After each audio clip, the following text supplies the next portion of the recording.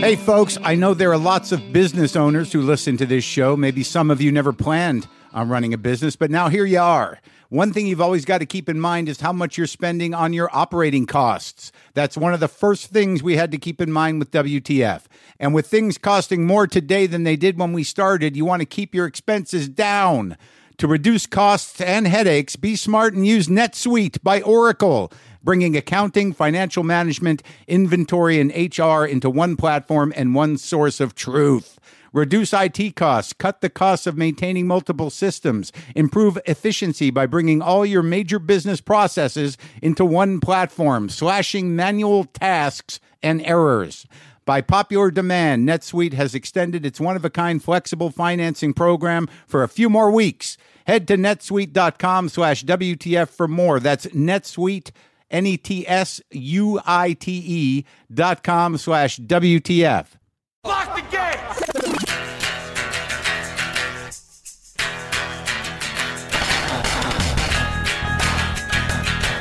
All right, let's do this. How are you, what the fuckers? What the fuck buddies? What the fuckadelics? What's happening? I'm Mark Maron. This is my podcast, WTF. Welcome to it. How's it going? How was the game for you yesterday? I have to be honest, and I've said this before without condescension, it means nothing to me. I should say it meant nothing to me, but I am recording this Sunday, hours before the big game that many of you spent your day enjoying, yelling about, eating things, judging commercials, armchair quarterbacking, whatever, doing opioids and missing half of it. I don't know. I don't know what your Super Bowl day looked like, but I spent the day cooking, and if everything went as planned yesterday, because it hasn't happened yet, I had a little birthday party for Sarah the painter here at the house, and I cooked a lot of Indian food during the day. I like to cook, man. I know you know that I do if you listen to this, if you're still with me. But I like to, when you have to cook for people and you want to try something new, and the whole process of reading recipes, putting them together in your head, figuring out how they are supposed to work, what it's going to look like, what it's going to taste like. It's very exciting because you can spend hours doing that. And if you make a very complicated recipe and you spend hours doing it and you're very excited about it, and then it doesn't taste quite good, the intensity of the disappointment is profound, to the point where sometimes you just throw the entire pot of whatever you made right in the garbage or disposal, like you're getting back at it. I've had that happen. Did I mention Anderson .Paak is on the show today? Anderson .Paak is a hip-hop artist.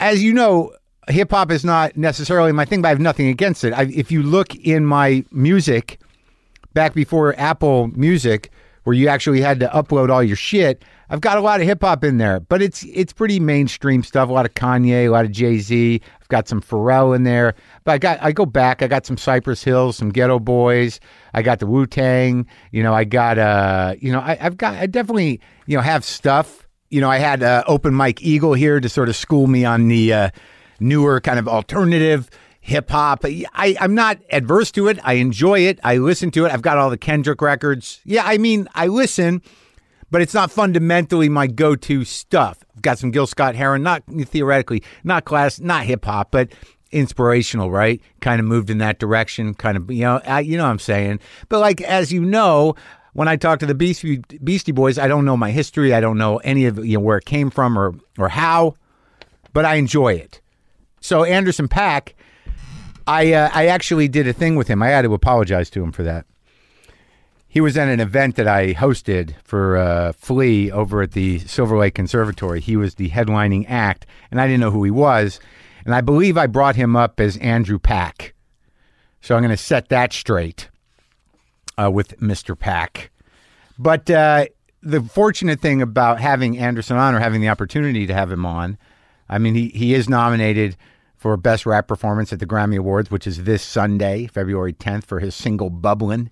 And the new album Oxnard is out now, but he's only got like 4 or 5 records out. So I was really able to get up to speed and enjoy it and get it. And he's great. He's a great artist. And he's a guy who, started out as a player I mean, like a player, like a musician, like a drummer. I was excited to talk to him, and I never know how it's going to go. I didn't really know him, but we had a great conversation. So Anderson .Paak is my guest, and it was fun. I need these conversations, man. If I've been shooting glow, and if I go without talking to people, like I did a couple interviews yesterday, and I need them. I can get way up into my head. I can really spin some shit. I can really existentially spin myself, corkscrew right into the dead center of the dark earth.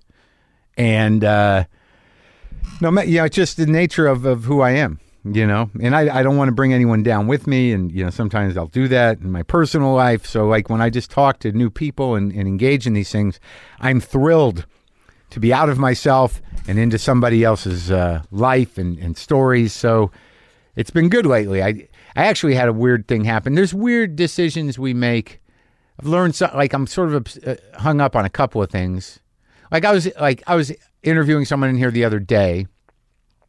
Oh, before I get into that, first of all, my dates coming up at Dynasty Typewriter are almost sold out. I have dates coming up on the February 10th. These are Sundays, the 17th, the 24th, and March 17th at the Dynasty Typewriter here in LA. But they're close to selling out. You can go see if you can get tickets. But I think all those shows are about sold out. I don't know about the shows in Aspen, March 23rd at the Wheeler Opera House. I don't know where that's at, or Boulder, the Boulder Theater on March 24th.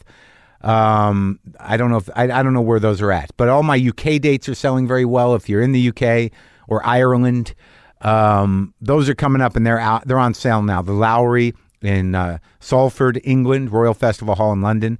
The Lowry's April 4th, Royal Festival Hall April 6th, the Rep Theatre in Birmingham, England, April 8th, and the Vicar Street in Dublin on April 11th. They're selling well, but I think there's still tickets, so go grab those. So that's done. What else? Oh, I'm not trying to hide anything from you people. When you read about me being attached to something, a movie or something, you never know until these things are real when they're real. Like, I know I was in the Joker movie. I know that I did that. I know that I walked down a hallway a few times with Robert De Niro, talking to him, into a room, where Joaquin Phoenix was. And I know that happened. I know I was on that set. I don't know, how much of that will make the movie. You never know these things, but I know it'll happen. There was an announcement about a movie that I don't even necessarily need to draw attention to, because I don't know. I don't know if it's going to happen or it's not. So I'm not holding back. I'll let you know when I know it's for real.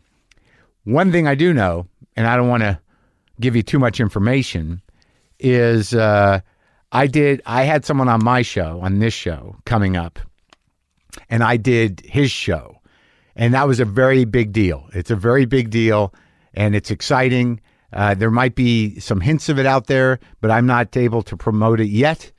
But it's very, it's sort of a big fucking deal, and that's all I'm going to tell you. I don't want to give it away.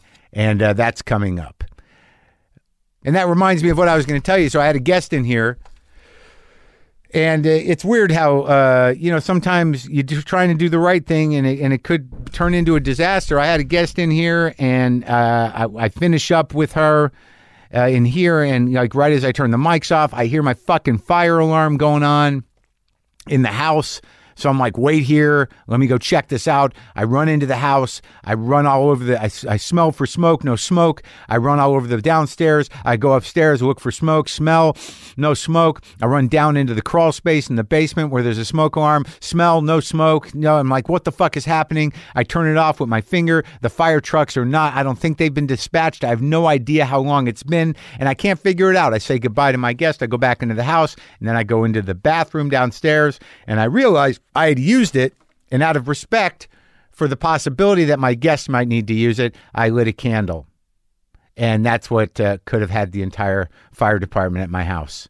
The fact that I went to the bathroom and I wanted to be nice, it could have cost the city, thousands of dollars to dispatch. It'll cost me, a taxpayer, and I just have to. It didn't happen. They didn't show up at my door all ready to go, and I didn't have to say, I'm sorry. I took a shit, and I lit a smelly candle because I'm sorry. Yeah, But I feel better, and I think I did the right thing. But you guys, I hope you...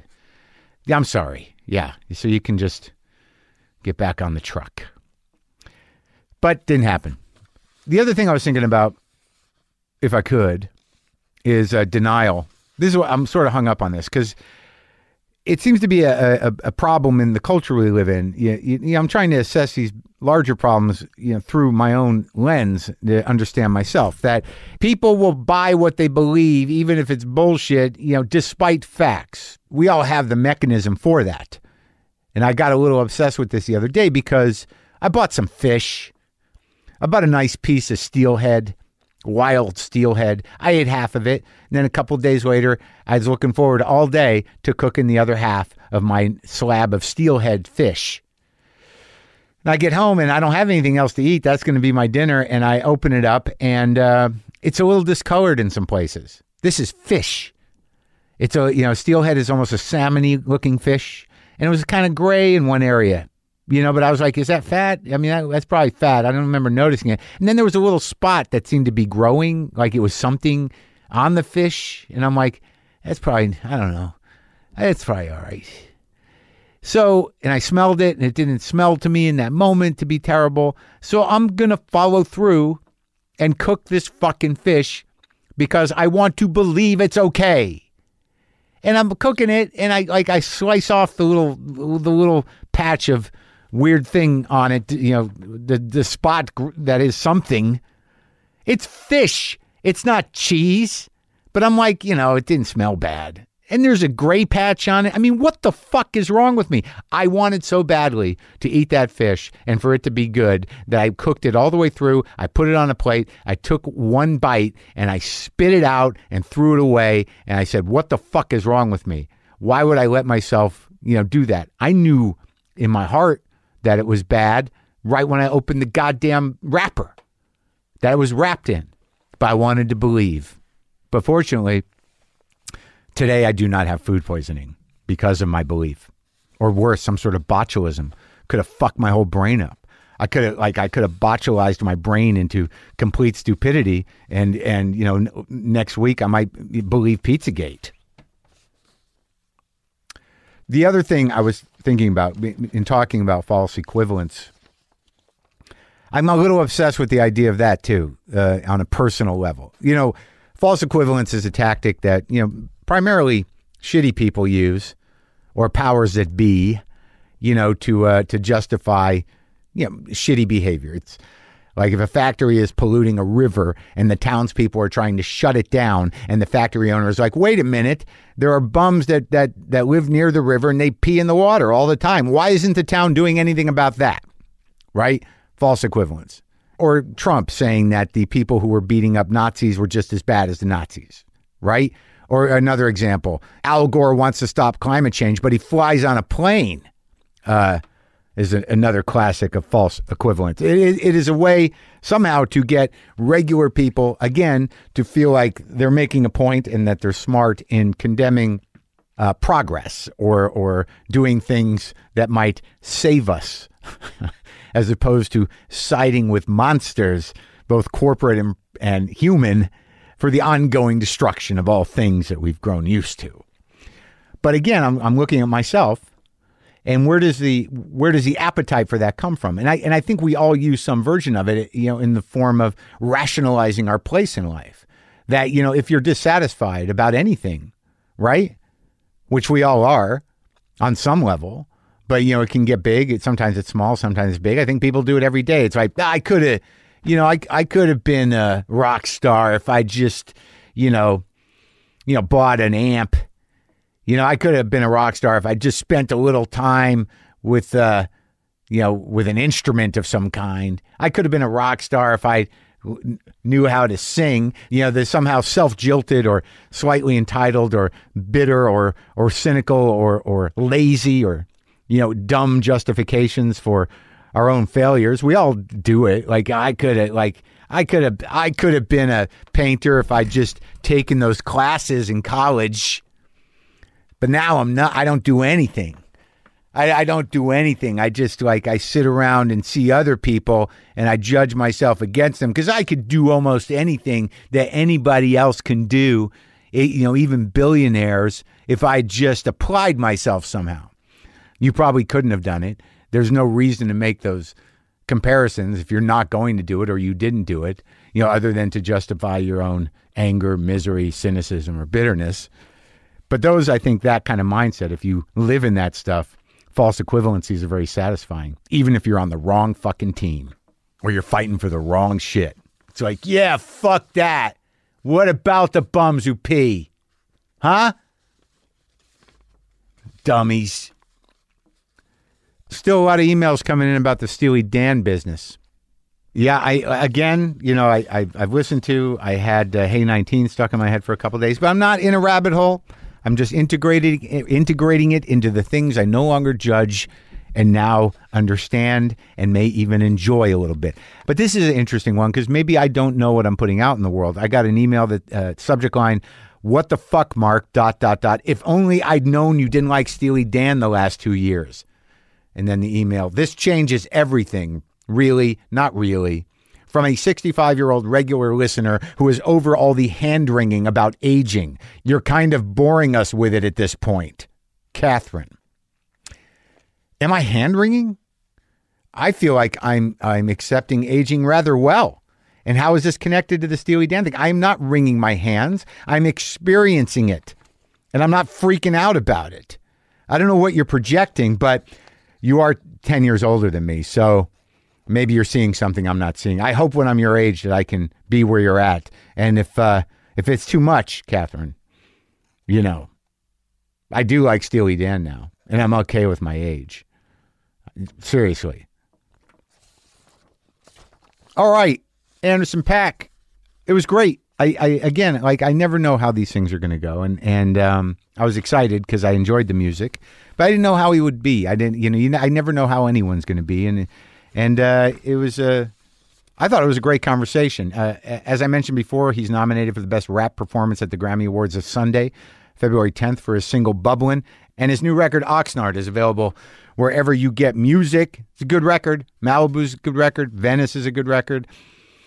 And he's a good guy. So this is me talking to Anderson .Paak. Sometimes I wish I paid more attention in school, or in some cases, any attention at all. There are probably a lot of things I could have gotten more out of, like literature, and now it's probably not in the cards to go back to school and study the classics. But luckily for us, there's a new podcast called The Foxed Page that dives deep into the best books of all time. This is basically like the best possible college English class, but more relaxed and fun. No pressure of grades or needing to prepare something to say in class. It's only the books you want to read and know about, presented by best-selling author Kimberly Ford.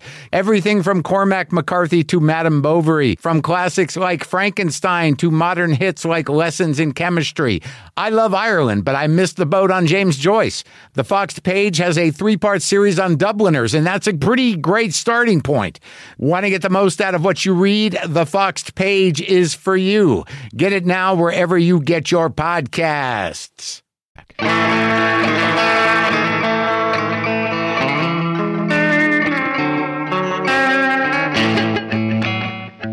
Honestly, I think I owe you an apology. Why? Do you remember we were on a show together at the Silver Lake Conservatory? Oh. I was hosting that show. Chili Peppers. Yeah, a couple years ago. Uh-huh. And I brought you up. Okay. As Andrew .Paak. Story of my life. I had no, but I'm a comic, and I know that's like the worst when someone, you're just waiting there to go on and some guy just mangles your fucking name and you're like, oh, you gotta work your way up from just there. Disrespect right out of the gate. I am a Grammy nominated SoundCloud Andrew .Paak, ladies and gentlemen. Andrew .Paak. Andrew .Paak. It's better than... Man. Yeah, no, I guess I don't know if you've gotten it. Wasn't I missed it, man. I was going through a lot that day. You were? Yeah, I had my newest son. He was born that day. That day? Yeah. So I guess you didn't give a shit. Yeah, I didn't give a shit. You didn't even notice me. I was just happy to be out of the hospital for a second. And how many do you have? I have 2. Okay. Yeah, he's 1, and then my oldest is 8. Oh, and that happened that day, and you Yeah. still showed up for the benefit. I had to do it, man. Did you mention that? I don't know if you. I don't think you did. I think you just got in it. I think you got on the drums pretty quick. Yeah, I got on the drums real quick, and How'd you get involved with that organization? I met Flea. Mm-hmm. You know, of course, I'm a huge fan of the Chili Peppers, and I think I reached out to Flea one time on Twitter or something, and he was Yeah. a big fan, and Oh, we really? just started chopping it up from there. Yeah, and then we met over in South America, and we partied with them, and You met in South America, yeah, just hanging out. We were on a tour at Lollapalooza Oh. in South America. They have a Lollapalooza in South America. Yes, can you believe that? Every time I hear about shows in South America, there's always like 900,000 people Oh there. my God! Like you do a show and there's 1 million people. You talk about real fans. Yeah, I mean, was it like that? Where were you? In Buenos I Aires? was in Brazil, Argentina, Yeah, Chile. and they come out They come out, man. They were waiting at the hotel with the whole thing. Yeah, playing arenas. No, it was like this big outdoor situation. But yeah, I've been playing arenas lately though. That's crazy. I'm in man. that weird middle ground where. That's the middle ground. Well, What's no. What's next? What You're I gonna mean- play entire states. Well, no, yeah, seriously. But it's like you can't. They can't hold all the fans in like a 4,000, 3,000 seater. Yeah. You can't necessarily go to the 10,000, 12,000. So you kind of have to. You're in this kind of. So what's an arena? Well, I guess it's. I thought arenas were like 18,000, 20,000. Me too, but I think they kind of arenas whatever. They You're in the smaller label it arenas. as. You're yeah. not. Okay, so Yeah. you're not. You're working up to large arenas. Yeah, like 10K. We're working it up, man. It's like I do small theaters, like 800-900 seats. You're like, I'm in small arenas. I'm more into miniature arenas. Yeah. Are you? We're doing a miniature arena. I noticed. I noticed on the new record that you sampled Rodney Dangerfield. Yeah. Are you? I love that kind of comedy, man. Out of nowhere, I'm just listening to it. And I'm like, holy fuck, that's Rodney. That's right, man. One of the best. Like, how do you come up with a Rodney sample? Just out of like Dude. what? You're just sitting around. I mean, I like came up on that. Like I grew up watching, like MTV, and I remember he would be on MTV sometimes. I remember he had that movie Ladybugs, where did he? made his son dress in drag to win the Oh my God. the soccer tournament. I don't even remember that. I remember back to His school. son was a sick soccer player, but I can't remember the premise. But somehow he put his wig on his son, so that they can win the. And that stuck in your head. Yeah, and then I just remember we just love watching all the old clips of him and like comedians like Andrew Dice Clay. Yeah, where sure. it's just no setup. It's just like boom, Yeah, this is jokes. it. Bing, I bing, love it. bing. Yeah. Well, I think Andrew Dice Clay was on the Rodney Dangerfield Young Comedians show. Oh, he put him on. Yeah, but you're just sitting around the studio and you decide no, we need a Rodney joke. Yeah. I mean, I'm always looking for little pieces like that to put in between the songs. But the thing that came in with this album was sample clearances, which I had no clue what was until I got on a major label, and now I just can't throw little clips of surf clips or little random excerpts because they want publishing or they want 30,000. Yeah. Shouts out to Rodney Dangerfield's wife. She liked the She song, went, so she cleared it, But that was the only one that fucking ended up making the album because everything else, was so Cost so much. expensive. Yeah. Oh, really? So you had to send her the song? Yeah. So I got all these people, when you're doing your album, once it's done. Which song was it? It was Trippy. Oh, okay. Featuring J. Cole. Yeah. And I put that on there. I love what he's saying because, I can relate to that, He's what was talking it? about? He's no ladies' man. Like, Right. One time a girl told me, "Come over. There's nobody home." I went over. There was nobody home. That was fire. And then a soul song comes in, and I think it's so awesome. And I want the J. Cole's on that song. Yeah. And I remember where we were making the song, he was talking about how when he went to in high school, he was the big man on campus. And he had all the ladies, and then when he went to college, this big college, he was a nobody. Sure. He didn't play ball or nothing, and all the other guys were getting all the girls, and And that he knew the feeling. Yeah, we could relate. So it set the tone. Yeah. I just love that Rodney's wife had to sit there and listen to it. Yeah, she's like, I'm feeling this. Yeah. All right, go ahead, man. Use 30,000, we'll give it to you. 30,000. Nah.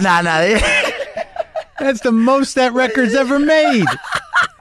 And he was on the Carson. Yeah, it was a Carson. Yeah. You didn't have to clear it with NBC. Dude, I hope they cleared. I hope they They did their due diligence. I'm pretty sure no one's coming after me. So that's a real problem, though, in terms of like it can be a problem. You used to not worry about it and just take the hit. I mean, didn't people come after you? Well, we weren't making any money enough for people to really care. It wasn't really on the radar enough. So which records, like before Venice? Malibu, Venice. Oh, even those? Those had all kinds of little excerpts and samples and stuff. And some people came back.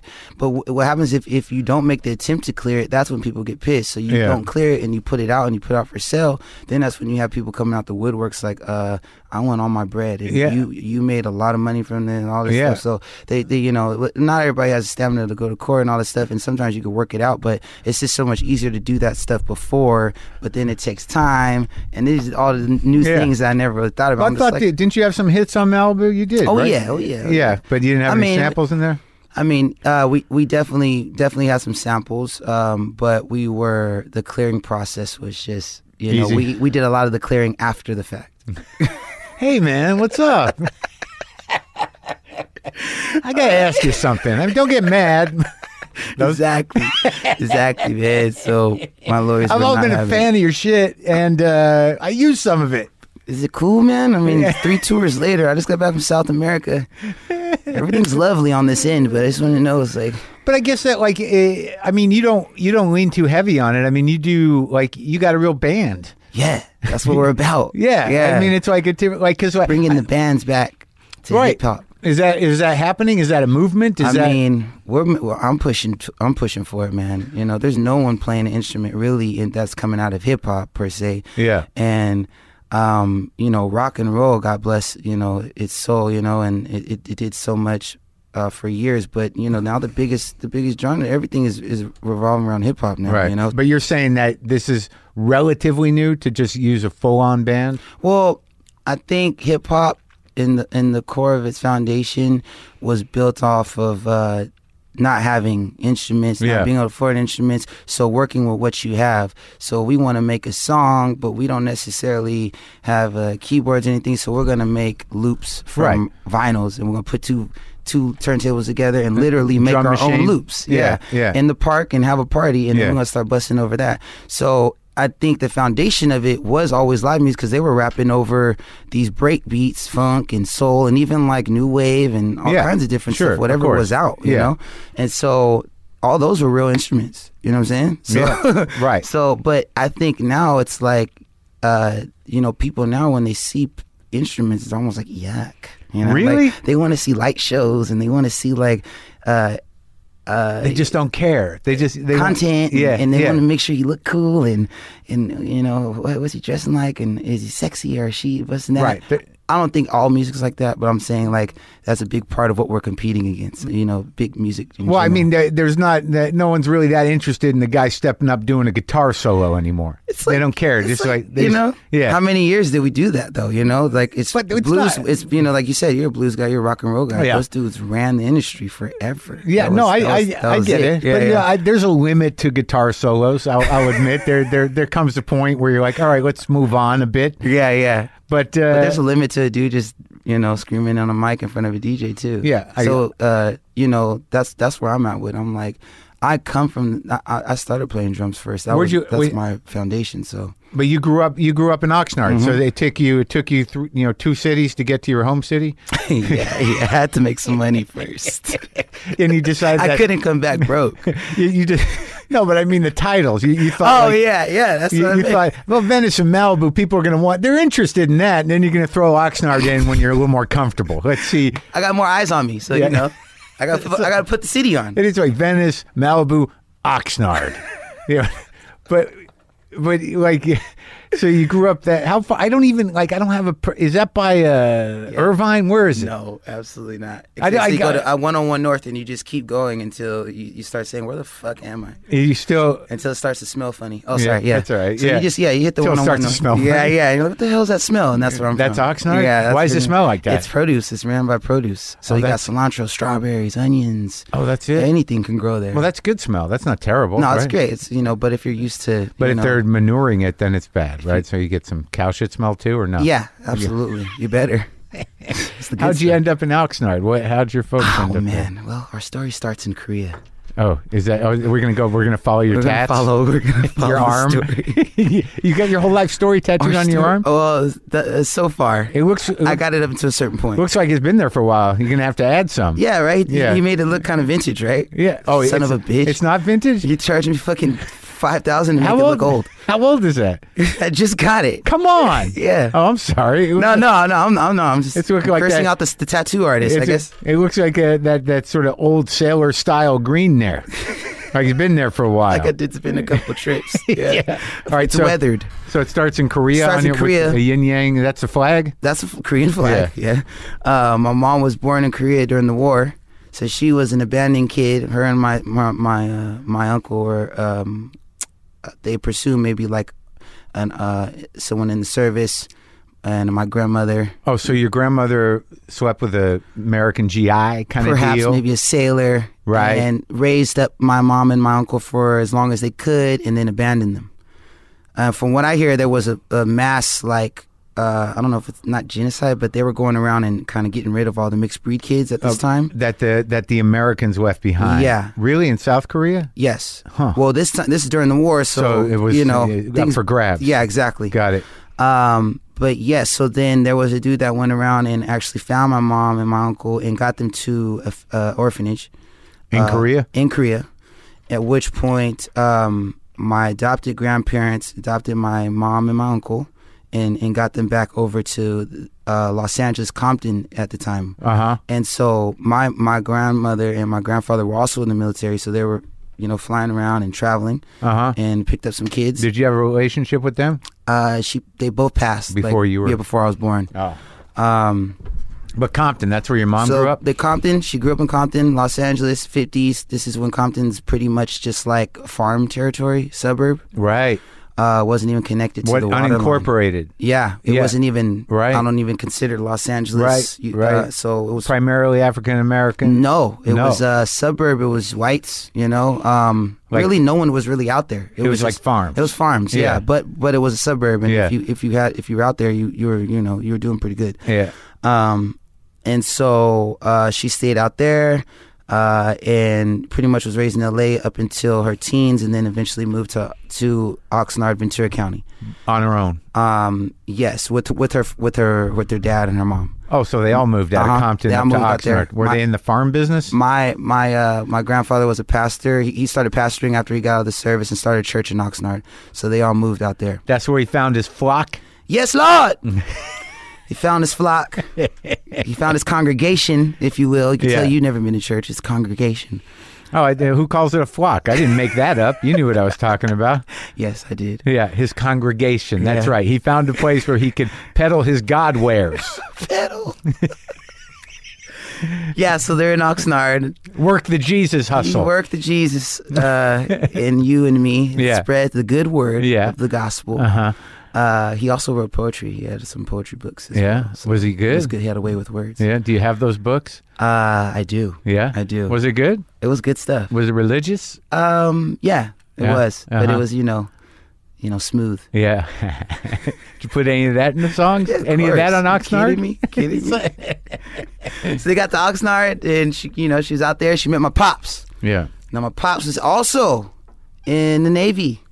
That's the other side of your arm? My pops used to work up on the fighter jets. I don't know if you see that. He's got the fighter jet right there. Oh, yeah, it's fighter jet. I got it. So you got Korea on one side of the arm and this one. My pops was a twin from Philadelphia. And he Philly. Was from Philly, yep. So he grew up in Philly. And then was he flying them or fixing them? He was fixing them. Mm-hmm. Fixing jets. And during Vietnam? Uh-huh. Mm-hmm. Yes, I believe he was. Yeah. Uh-huh. And, in Philly? Well, he was stationed out in Korea as well for a little bit. And then eventually went back to Port Hueneme, which is the base where I'm from. They met out there. Oh, so it's on the water?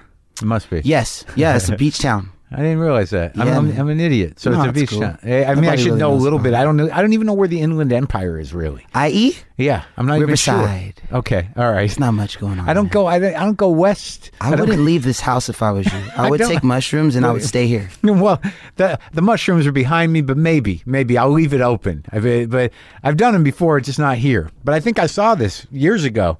I saw this house when I was on mushrooms. Yeah? I come full circle. Isn't it crazy how God will show you a little glimpse of your life?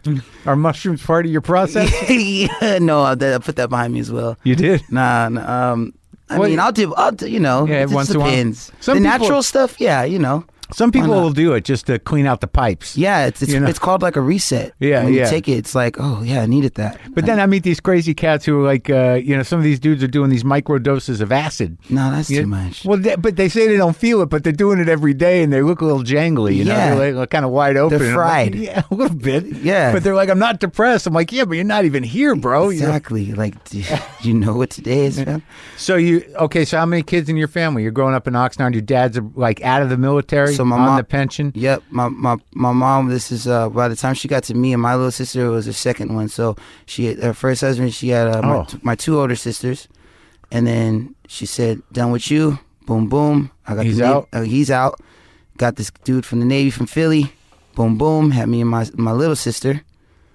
And then she was done with him, and I had a stepdad for a little bit. Oh yeah, yeah, and then that didn't last too long. And then what happened to your real dad? My pops, he died. He passed away. I want to say 2006. Did you have a relationship with him? I didn't have when I was 7 years old, he went off to prison. He got really addicted to drugs and went to prison for assault and battery on my mom. Oh. And he went away after that for about 14 years. Do you remember that? Did you have to live through that shit? I did remember it. I don't remember anything other than when it actually happened. I was getting babysitted. We were chilling, and we heard screaming and went outside, and he was on top of my mom. Was blood everywhere in the streets. Damn. Yeah. And he was just like, go back in the house. Oh, yeah. He ran back in the house, and that was the last time I saw him. Go back in the house, but he's doing it out in the front yard? Yeah, yeah. He wanted the neighborhood to see, but not you? I guess he thought he didn't know that his kids were there. So when we came outside, and we're just like, Dad, what's going on? Because before that, I thought everything was straight. Like, my mom was really good at keeping the adult business away from the kids. You know, what was he on? What was he strung out on?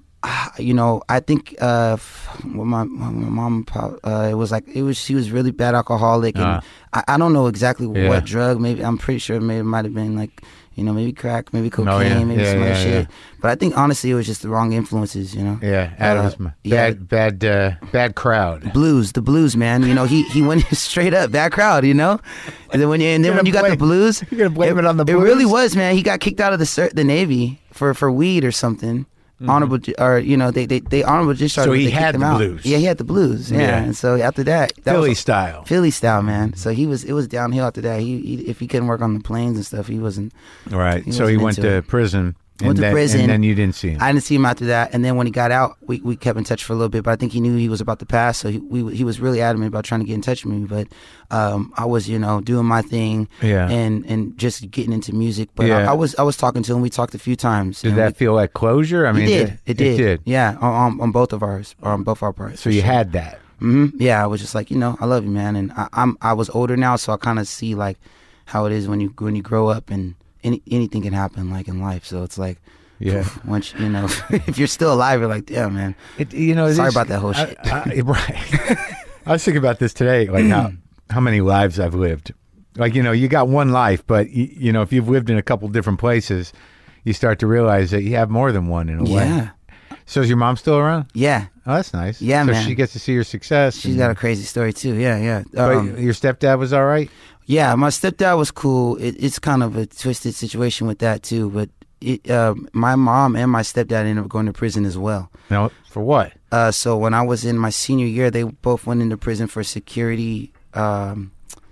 I don't know if it's security. It might be security fraud. What is it? They got caught up with the. Pretty much, long story short, they weren't paying taxes. They owed a bunch of money. Right. Blue collar shit. You know, in Ventura County, but they gave them crazy sentence like 15.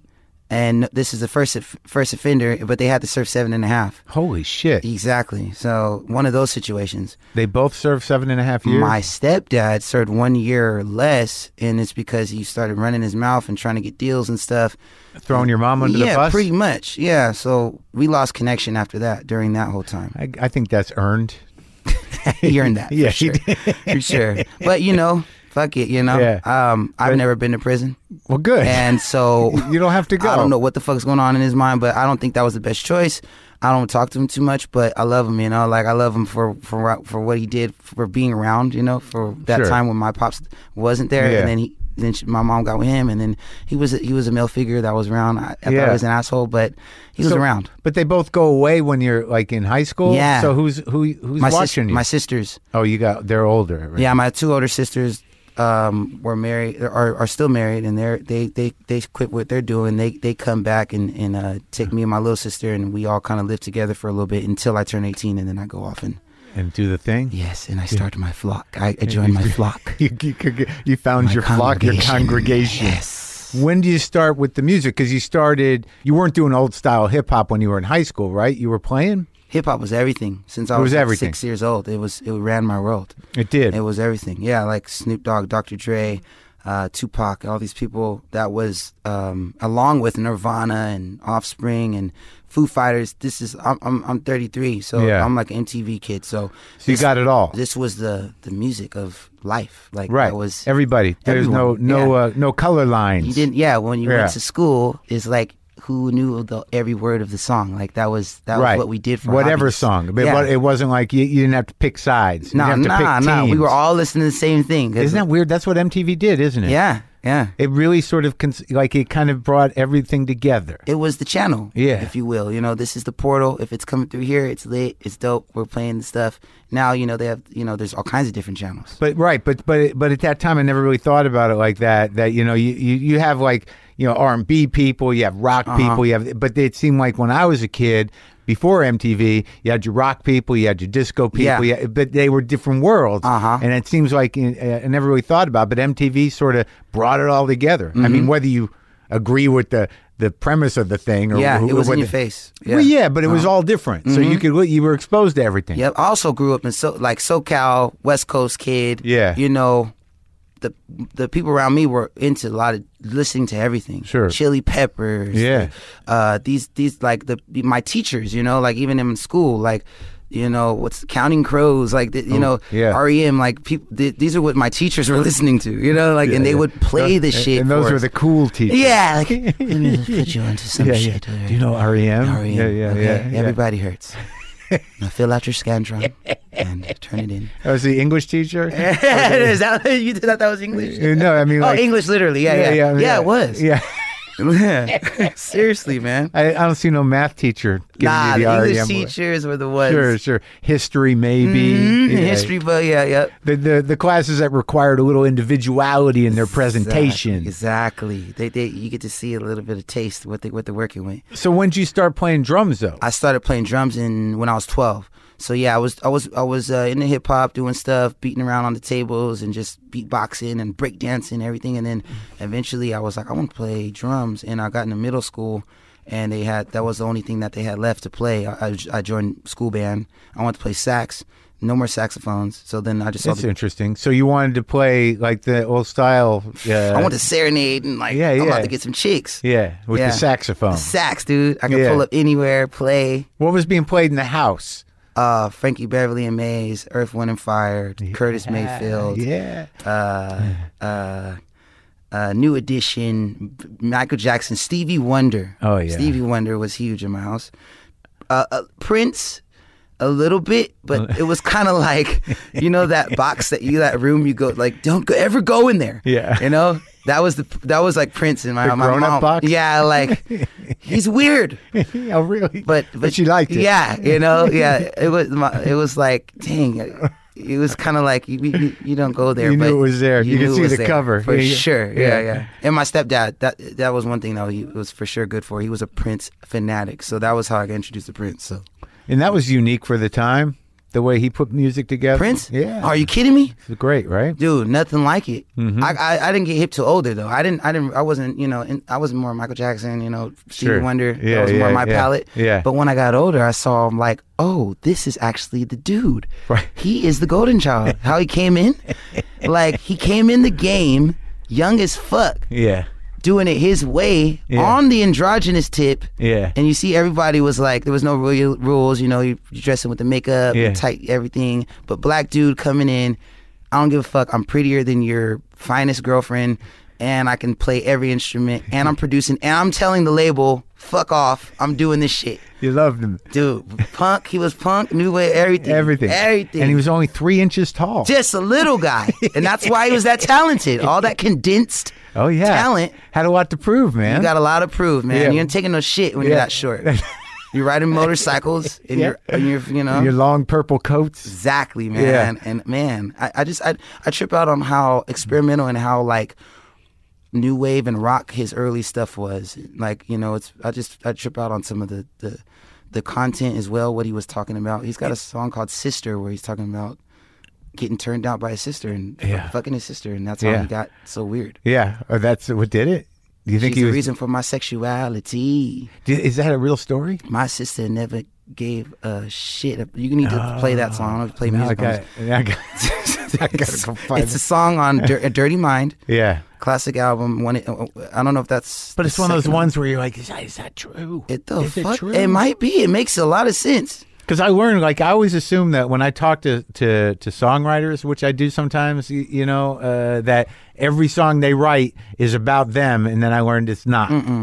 It's not. You know, how much, the dude down the street. Yeah, dude down the street, a dude I made up. Exactly. You know, some other point of view that I was trying to explore. Yep. So Prince blew your mind. Still does. Yeah. Yeah, it still does. So you start playing drums. Start playing drums in school. I was about to quit because it was boring. I didn't want to read music. Then I get to the house. My stepdad, again, he's has a drum kit at the house randomly. And I'm like, what the fuck? And I see the drum kit. I'm like, oh, okay, a drum kit. It was so he just had it there, and you just knew it was out in the garage or something. He knew I was he just got one, and he knew I was playing drums. In the school band, but it was like single drum, snare, and then a bass drum. Right. And he knew I was playing, so he's like, I'm gonna get a kit and, you know, show him what's up. So when I got home from school, he was banging on the kit. Yeah. And I was like, oh shit. Yeah. And you know, he was on the kit playing some drums, Prince stuff. Yeah. And then so he could play pretty good. He could fool around, you know, enough little basics. And then he let me get on the kit, and I just started messing around. And nothing ever came that natural to me. It was just like boom, right away. Yeah. Like oh yeah. You felt it, figuring it out, and then boom, I was playing a groove, and then my mom comes out, she starts dancing. I'm like, okay, this is what I'm gonna do. Right then I knew, you know. She never danced like that. She just workaholic. Yeah. She came out in her pajamas and was like, what the fuck? Yeah. You play drums? You play drums now? That's exactly what she said. I'm like, yeah. I guess she's like, all right, I got some records. I want you to learn how to play this. And she started telling me, yo, play this, Archie Bell and the Drells. Play this, you know. Yeah. If you're going to how to play this, you can play. And that's all I did. What other ones? A bunch of James Brown stuff. What else did I play? I played a lot of soul and a lot of whatever was on the radio until my god sister came over and was like, you need to go to church. And that's where you're gonna learn how to play. Those James Brown records are good, though. So good. I mean, there's like 100 of them. Like I keep picking up these old James Brown ones, and you look at those covers, you're like, what the fuck is this one? Yes, it's just called Hell or something. Yeah.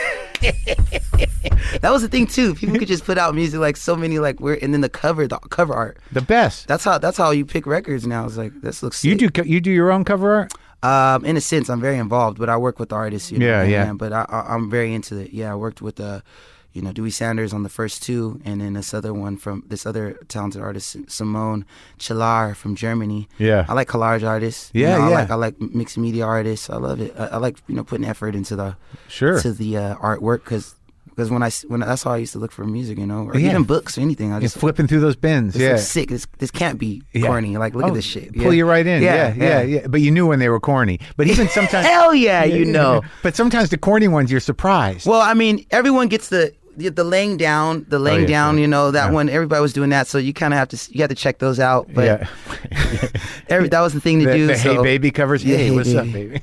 Cursive writing, chest hairs out. Yeah.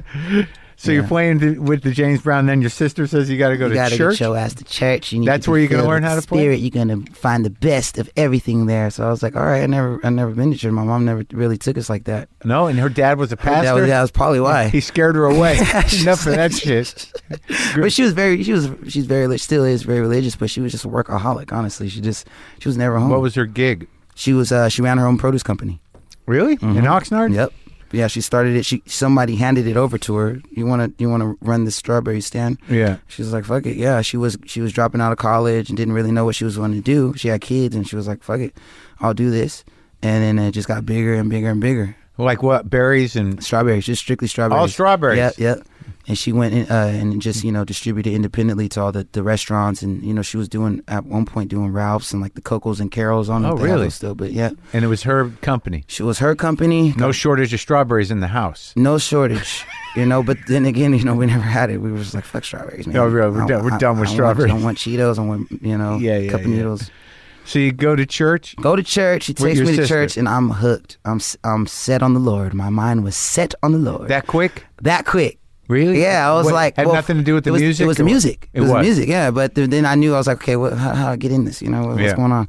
Okay, I got to get baptized. Okay, I got to believe. Got to believe. Okay, oh yeah, okay, let's do it. Yeah. Yeah, and I was just like, whatever it takes, because I want to be here every day so I can get better at the drums. I want to learn these songs. I want to play gospel music. So you played in the gospel band in the church? Yeah. Old school?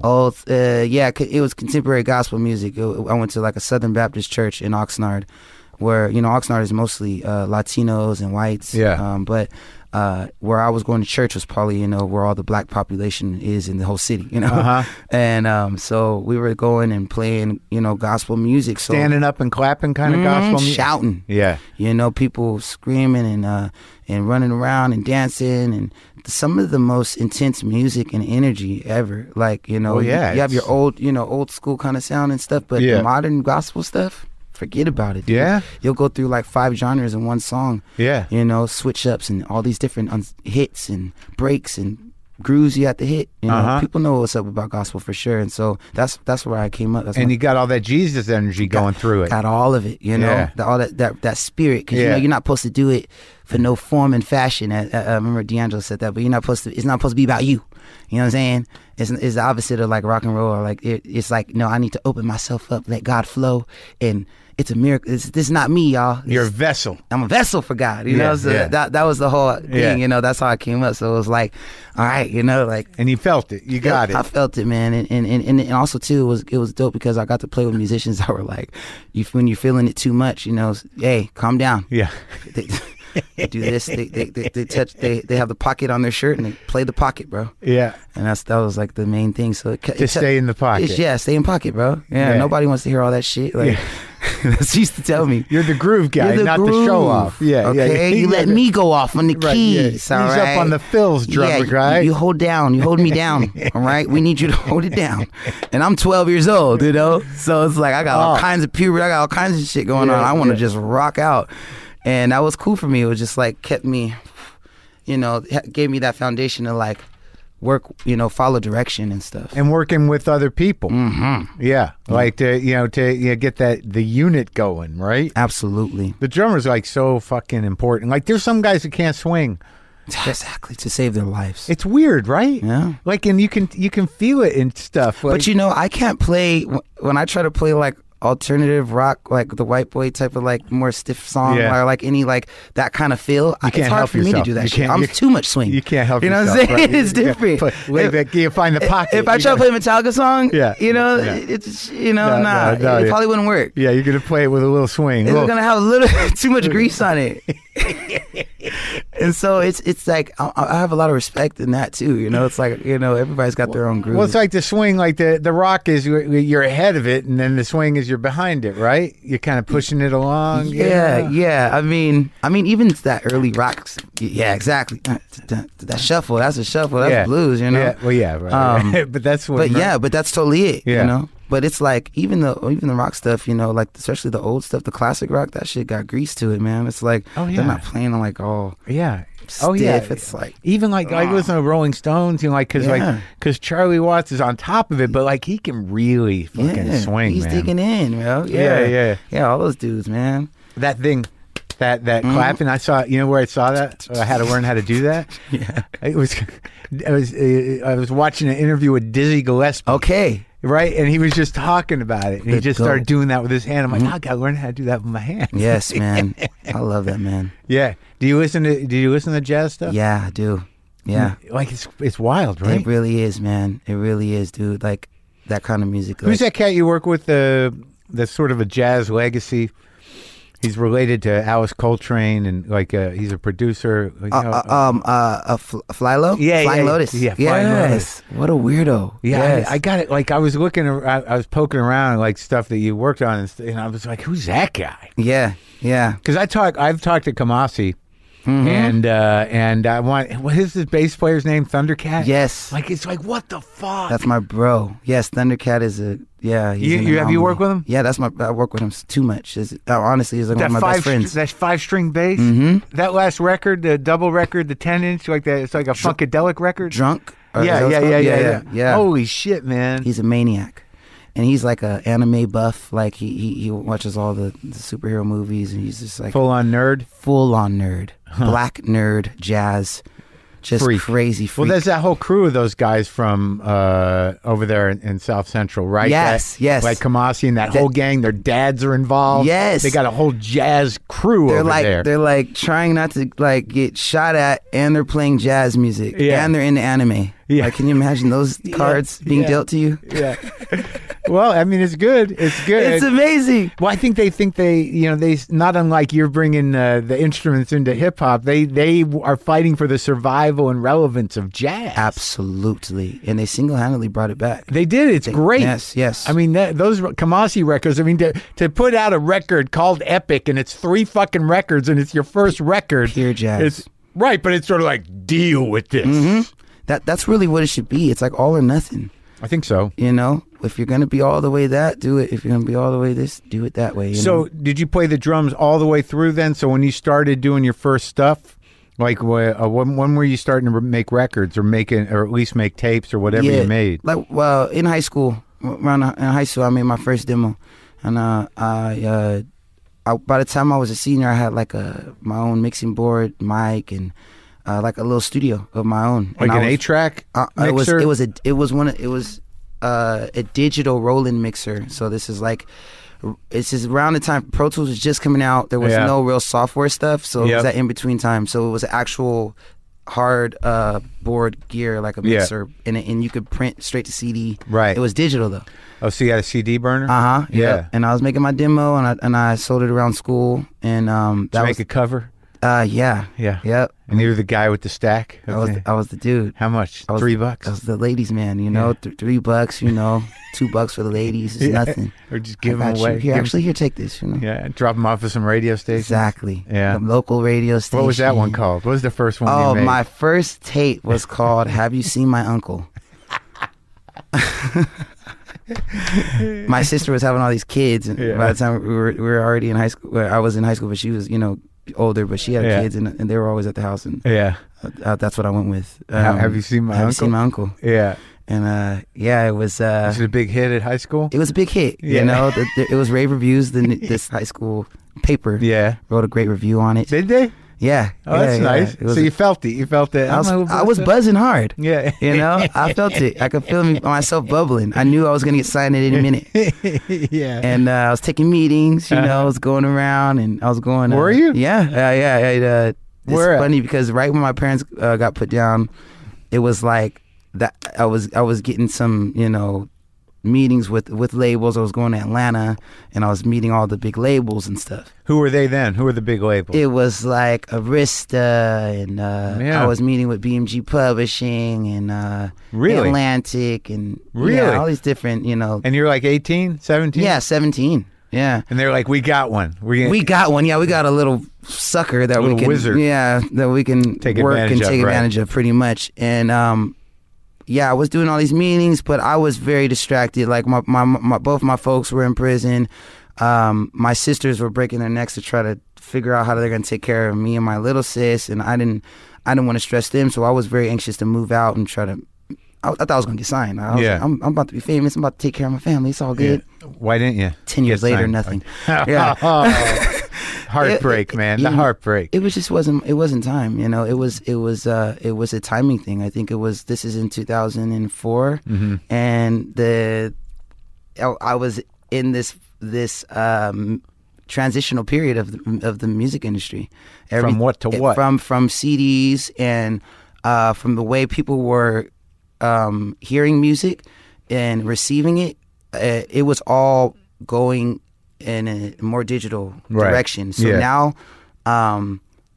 it was going into MySpace music, or people were downloading. That was a big thing back then. I remember, people are legally downloading. Oh shit, like now we can't charge people $30 for double disc CDs or anything like that. Like they're making a lot of money from the labels are freaking out. The labels are freaking out. Everything's free. Yeah, but nobody was. The labels weren't. They could have made a DSP back then, but they I don't think they were really taking it serious. Right. So all these different companies were coming up. What was under that them. big one? The Kazaa, or no, Napster. Yeah, Napster was going on all these different things, So I was just like, someone that was making beats and making my music and stuff, but I wasn't a gangster rapper. I didn't have anything.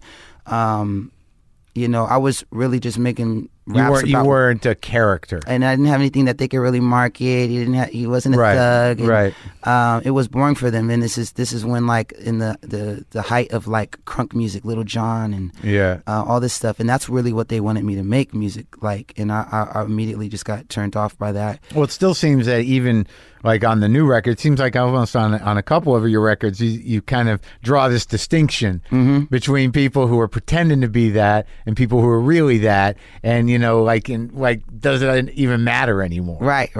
Exactly, exactly, man. Everything's changing. Absolutely, man. Like, so you didn't fit the mold, and you weren't going to make yourself fit the mold. You just stuck with your own shit, or did you actually? I quit. Really? Yeah, I was like, fuck it. You were done in high school? I was done because I was like, if I'm not signed now, what the fuck, I'm a loser. Like, I'm 18 years old and I don't have $1 million record deal. Like, it didn't happen. It's not. It's over. It's over. So what'd you do? I got a job. Doing what? A few things. I sold Vans shoes. At a Vans store? And then that didn't work. I worked at a library. Got some free shoes though, right? I got free shoes. I got free everything wherever I worked, for show. I was getting out with a whole thing, for sure. You worked at a library? I worked at a library. It was like a warehouse, actually, where they sold. It was an online store, and I worked at the warehouse where the books were at. So I had to just go around and. That's not good. Great. Came up on some books though. But were you bitter? I was a bit bitter. I was a bit. Like, damn. The times it would hurt was when I was working these shitty jobs, and my boss would be like, dude, like they would catch wind that I was like did music or and they'd be like, you're talented. What are you doing here? Yeah. As they're giving me my schedule, Right. And then I just feel like, fuck, what the fuck am I doing here? No music? Like, you weren't doing any music? I wasn't. I was like, fuck that. I'm done. I'm just gonna get a job. My parents are in prison. I want some stability. How did music come back? This girl I was dating. Yeah. She was like, you can sing. Like, what are you doing? Like, she's a singer as well. Where'd you meet her? Church. Yeah. She was a bit older than me. And you stopped playing at the church too? I got back into playing in church. So I was working a job, and I ran into the old organist player. Oh yeah. And he was like, where the fuck you been? And I was like, dude, like, you know what's going on? I'm like, shit's crazy out here. And then so he's like, dude, come back to the church. I know hopefully you can still play, and I could always still play drums, so I went back and started playing, and I got back into it, like, at least playing drums, right?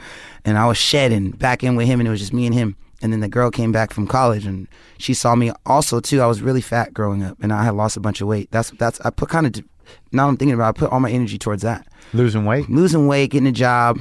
How fat were you? I was at my heaviest, like maybe like 270. That's man. So yeah.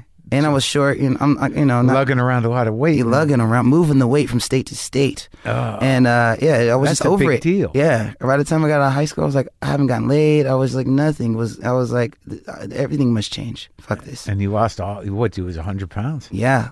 Lost a bunch of weight, changed the diet up. I just had bad eating habits. Like, I thought it was normal to eat fast food every day.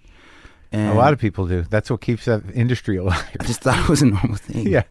Never drank water. Yeah. So you lost the weight, got back on the drums. Got back on the drums. College girl met comes. The girl. Yeah. She starts giving me a little confidence. Yeah. I'm feeling myself. Boom, I'm back in it. I knocked the dust off the old mixing board. Yeah. I start writing again. But I'm doing it my way. I'm not trying to chase no sound or anything. I'm just like writing songs that I've been, Were you singing a lot then too? I was starting to experiment, so I was finding my voice. So I guess you can call it singing. Yeah, yeah. Yeah. And I started singing more. She was giving me a lot of confidence boost to sing. And she was a musician as well? She was, yeah. She sang in the church. I played drums. She was in the praise team, and she was an excellent singer. And so she was like, "Yeah, man, you need to sing. You need to get back into it. What the fuck are you doing?" Yeah, what happened with that? She went to law school, and then I was kind of still like on the fence. Yeah. And I went to culinary school first. Cut myself the first day and was bleeding everywhere. I was like, "Okay, fuck that. I'm just gonna go." Oh, you're gonna be a chef? I thought I was gonna be a chef. Yeah. Thought I was gonna get a nice job at the Olive Garden, figure it out. Wow, that's where all chefs go. Exactly. You know, earn my keep, go through the garden, if you will. And you cut your finger, and that was it. It was like the one when you didn't get your record deal. You're like, I'm out. I cut my finger. Done. I take everything as a sign. You know, fuck this. Not meant to be a cook. And my teachers told me that even the teacher at the culinary school, he's like, "Get the fuck out of here, dude! Like, you cut yourself the first day." Like, so I was like, "All right, bet I'm gonna go to a music college. Like, at the very least, I can get a job playing drums." Right. What the fuck am I doing? So I went to music college, Musicians Institute. Oh yeah. And where's that at? It's in Hollywood, in the middle of Hollywood Boulevard. Is it good? It's dope. It's like ITT Tech for musicians. Like 2 years? Yeah. About 2 years. I was working there longer than I actually attended there. You worked there as well? I was working there as a TA. So I couldn't afford it. I had to drop, and then the teachers called back and they were like, "Why don't you work here as a TA? You can play drums for the students." The vocal students. We need people to play for the classes, you know? So they must have thought you were good and believed in you, and they didn't want you to go. Really, what happened to the lawyer girl? The lawyer girl went off and to go to UCLA Law School. We split up. She ended up actually, dating one of my buddies. Yeah. And they ended up having a kid and living happily ever after. Oh, still? You guys weren't married, though? Not still. Not still. Yeah, I know that. Yeah. We're not together anymore. Did you guys get married or you weren't married? No, we didn't get married. Okay. I'm married now, though. Shout out to my wife, my beautiful wife. My only wife. I don't want to cause any trouble. Yeah, exactly. Okay, let's just say I have one wife. That's how it always been. That's how it always will be. Okay. Wow. That's just my friend. The other one. Yeah. Okay. Good. Yeah. She's got you. She got good. Good for you. She's got a grasp. It sounds like it. Yeah. But it was cool. And then I got back into music. I was Where'd you meet this wife? Fully on fire at the school. She a musician too? Straight from Korea. She was coming in. She's Korean. Mm-hmm. And she was going there for vocals and piano, and we met in one of the classes. Yeah. She still sing? She still sings. On your records? Not on my records. Oh, how's that? She has her own group. Okay. We're one of those kind of like, you do your thing, cool. I do mine. Oh, yeah? Yeah. It's better that way? We're complete opposites. It is. Oh, that's and good. We have our common grounds, you know. That's great. All right, so now you're teaching kids, you're playing with the kids. Yeah, it's building up. You're still making your own shit. Yeah, making my own stuff, and I started my own band now at the school. So I'm like getting the connections. I'm like learning a bunch of music. How many pieces? Like what kind of band? It was what like 5 of us. So it was called Breezy Lovejoy Band. Breezy Love. Breezy was my nickname since I was in high school. Breezy Lovejoy. And I added that, tacked on the Lovejoy. And when I got to the college, I was scouting out musicians to play the demo that I had, this new demo of like new songs that I've had. And I got with a bunch of musicians, and they loved the songs, and we started playing dive bars and pay to play in Hollywood, and playing for other artists, which is how we made ends meet. Backup band? Mm-hmm. Like what? Cover band, backup band. What kind of stuff you playing? We were playing a lot of singer-songwriters that had money to blow. Okay. They needed backup. You recorded with some people then? Yeah, we did a lot of session work for the kids at the school, and then a lot of session work for these kids that got record deals and they needed bands. And so you're really jumping right in. Mm-hmm. And on it's good because you're learning how the business works. Mm-hmm. You're learning how to lead a band. Exactly. And to orchestrate, compose, put shit together. Yep. Making my way around the city as we were the band that if you needed a band, you could pay us $150 and we learned your whole catalog. Yeah. Really? Like what kind of acts? Any kind? A lot of hip hop, a lot of soul acts, a lot of singer-songwriters stuff, a lot of people that they just got a record deal. Right. And they got these showcases that they got to play. That's the kind of gigs we were getting. And then there was clubs like the Little Temple bar. I don't think it's called that anymore, but there was these spots where you know, the promoters would hire us, and we play for all kinds of bands, all kinds of groups. We were just like the house band for open mics and stuff. Right. Is that where you got the idea to do the covers record? Yeah, pretty much. Yeah, we were always playing covers, so that was just like, yeah, fuck it, let's play these interpretations and put them What out. was on that record? You can't find it. I couldn't find it. Cover art was, we did Seven Nation Army by White Stripes. We did Heart of Gold by Neil Young. We did the Beatles, Blackbird. How come I couldn't find the record? It's on, you got to go to Bandcamp or SoundCloud or something. Okay. One of those. And it's called Cover Art. Under which name? Cover Art under Anderson .Paak. Oh, okay. Yeah, one of the first projects I did under that. Now I gotta listen to it. What we did was we flipped. The idea was that we're gonna take all these songs by white artists and put like the soul and grease on them, because, you know, in the 50s and Get in the pocket. Yeah. It was just like, you know, kind of spinning that whole thing where how in the 50s you had a lot of white artists that did black music, and then when they did it, it went straight to radio and became huge records. That's you know? right. So I wanted to do the opposite of that in a way, and so that was the whole idea with that. Gonna black up the white stuff. Yeah, pretty much. It never left SoundCloud, but, you know, I was early on it. Wait, how could it not be released now? Hey, it's never too late. I gotta like get the mechanicals and all that shit, because they're not my songs. And sure, but I mean, but it's not hard. I just gotta put some energy towards it. None of those guys really mind if you make them an extra buck. Exactly. You know what I mean? Except for Neil. Neil is a little. He might be a little particular. I would think that maybe he'd be. I don't know. You know, I talked to him once. He's an odd guy. Yeah, I would be a prick if someone tries to do my shit over. I know, but it seems like it happens all the time. And if those guys own the publishing, what do they care? Exactly. I mean, I mean, it's not on you. It's on That's the how label. I got my first plaque. How?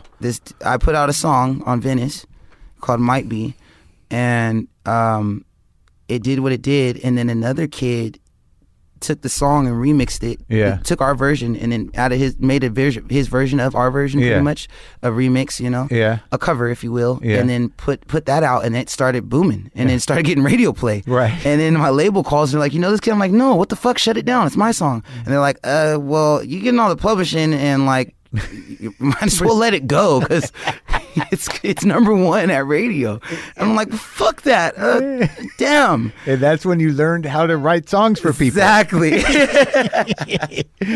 So, you got past your pride, and you're like, how much? It's more than one way to do it, man. Do it any way you can. Hey, I love it. So how do you like? How many records did you do under that Breezy Lovejoy moniker? Shit, I did. I think it was 2 projects. And those three projects maybe. And they were all with the full band. Yeah, I was working with my band. I was working with producers and stuff. I was doing a lot of beats too. Yep. How does that work? Because I noticed like this is one of those areas where I'm not educated. Like I had the Beastie Boys in here a couple weeks ago, and I just felt like an idiot because like they're going through the whole history of what they grew up with and the music that moved them. I'm like, who? Yeah. What? You know, like an idiot. Because you know you get into your own thing and you know what you know. Mm-hmm. But when you work with all these different producers, because like even on this record, it seems like every song is a different crew. Mm-hmm. So how does that work in hip hop? Because it seems like the producer is intrinsic to the sound. Mm-hmm. Like whereas like with rock, they'll do their thing. Yeah. But it's usually on the artist. But it seems like it's more collaborative. Right. You're working with them to get what their sound, right? Absolutely. Yeah. I mean, I like to think on this album probably the main producer, my co-producer, if you will, on this album was Dr. Dre. We worked with a lot of different musicians, my band included, a lot of different producers and everything. But one thing we did was all the songs most of them were done in one room with me and Dre there. For Oxnard. And we're utilizing whoever's in the room. And you're on his label now? Yes. But did he work with you on any of the other two, or is this a new relationship? This was the first one. Oh, yeah. Yep. He Malibu was pretty much like halfway done by the time I was working with him, and then he dropped his project before, and that's the one he put me all over Compton, and then I was like, oh shit, all right, I think I should drop this project now. It's probably a good time, and I wasn't signed to him, so I was able to drop it independently. So after you do the Lovejoy stuff, and you're doing the cover album, and you're back in, like, what was the big break? What makes you sort of, before you meet Dre? Let's get why Venice, and what are all these albums? Do they have themes, or are they just? So I switched over. I made a decision to switch over and go by Anderson .Paak. So I gave up Breezy Lovejoy. My mentor at the time, Brian Lee, who told me that I should actually come on this podcast. And then like he hit me to you pretty much. And now I'm like a huge fan now. Oh, thanks. He was like, fuck all this other shit, man. You need to go on that motherfucker show. And I'm like, all right, bet. And then I started listening, and it's great. But he's totally that guy, you know, put me on a bunch of different shit. But he was the one that was like, dude, screw Breezy Lovejoy. That shit's corny. Just go by, you know, you should switch it up. You've been doing it for 6-7 years. And one of the things he was like, you really gonna meet Dr. Dre and tell him your name is Breezy Lovejoy? I mean, you know, Q-Tip is Q-Tip. Yeah. True. That's really true. I mean, I don't think it doesn't seem like the hip hop world is that judgmental about silly names. I'm very influenced, so yeah. So I was like, you know what? It's out. Breezy Lovejoy is out. We might as well use your real name. I'm Anderson .Paak. It's me. No name, no real name. So. And we started going in, and so like I spent like 6-7 months with Brian in his apartment, and he's a producer. He was not a producer. He was really on the tech side and on the business side, and knew a lot about YouTube and, you know, how to blow artists up on YouTube and make viral moments. I get it. And he was working with another artist, Dumbfounded, that was like so he's like a tech consultant. Yeah. So he saw things from that side. So. But, a brand master. Brand master. He's like, you're really talented, but it's going to take a lot more than that, you know? Yeah. So he's like, you need a work ethic. You need to get in a room and just work on you. You're playing drums. You're trying to do too much. Right. And you should simplify your life and just get in a room and make it easier for yourself so you can make better decisions. So he turned his extra room into a studio, just one computer and a keyboard, and he was like, you can do everything yourself. And if you can't learn how to do it. And then he locked you in that room. Locked me in the room. I was waking up early, and I was doing music, and that's the first time I started working with like whiteboards and like drawing out what I wanted for myself and getting serious with it. I never done that. Setting goals and shit. So whiteboards, huh? Yeah. Like with the markers? Yeah. And like, what would you put on the whiteboard? Like, I would lyrics or ideas or. So first I would brainstorm. So I would like, what do I want to sound like? Yeah. What are the artists I even like? What is my ideal definition? Who came up? So I went back and I went through like the 60s, and I looked up Sam Cooke, and I looked up like Stevie Wonder, and I went through Marvin Gaye, and I looked up like people that had like these real distinctive voices, because I knew I had like a unique voice, but I didn't have like, if you will, like a pretty, you know, singing kind of voice. Did you listen to any of that Soul Stirrer stuff, the Sam Cooke, the old gospel stuff? Yes. Oof. Soul Stirrer. Yes, it's so wild with his voice, because like even when he was in that gospel crew, his voice was so unique. Even when he was singing with three of them, it just cut through. It's wild, beautiful melodies. Otis Redding, you know, James Brown. Yeah. So I just started to listen to all of those guys, and then I started you know, checking out the new dudes, you know, even like, you know, the dudes that were killing it in my era too, you know, like the Bruno Mars and Kendricks, and, you know, people that I saw that had integrity, that were musicians, you know, that I knew that that's the lane I wanted to go in. So but what about all that mid-period hip-hop, that, you know, Tribe Called Quest? Of course, of course. So that was just there. That was like, you know, already engraved in me, you know. So yeah. I was just more so like, what the stuff that I miss, you know, the Beatles, you know, as simple as I never was gotten into them, and then I got hit to them later, you know, and you know, then that opened up a whole portal, you know, so that's what was on the whiteboard. Yeah, it was just influences. What do I want? I want a Grammy, of course. You know, I would love to have my own studio. I would love to have a car. I would love to have health insurance. I would love to get my own place to live. I didn't have that was one column. Place to live, health insurance, Grammy. Yeah, Grammy, $1 million, or actually it was just like $1,000. You know, back then, you know, realistic goals. You know.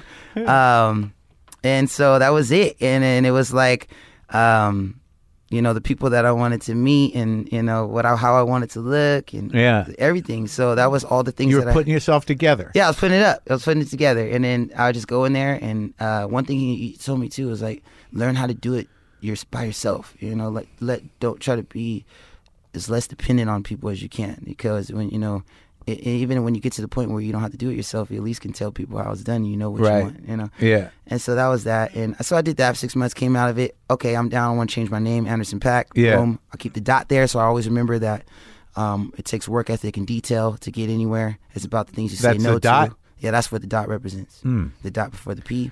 So, but what were you recording at that time? What did that become? I was recording what would later become Malibu, and what would later become Was Malibu first or Venice? Venice was first. So you'd already done that. Yep. So I came out of that whole thing. It was like 6-7 months of that, right? Yeah. Maybe a year or so, and I had the bulk of Malibu done after I came up with that. Yeah. And so I was hesitant though to put that out because I didn't think people would receive it well. What, Malibu? Yeah. Why? It was different for me. It was very revealing. It was like more personal, and a lot of the songs were very understated and not overproduced. And the stuff that I was listening to at the time was very dance and like heavy bass. Yeah. And I wanted to get people turned up. Yeah. And I didn't know people were going to turn up to The Bird or all these songs, and I didn't really realize that these were actually the songs that you should be doing. But I wanted to. I noticed that with the bass in my car. Like even if I don't have it turned up that much.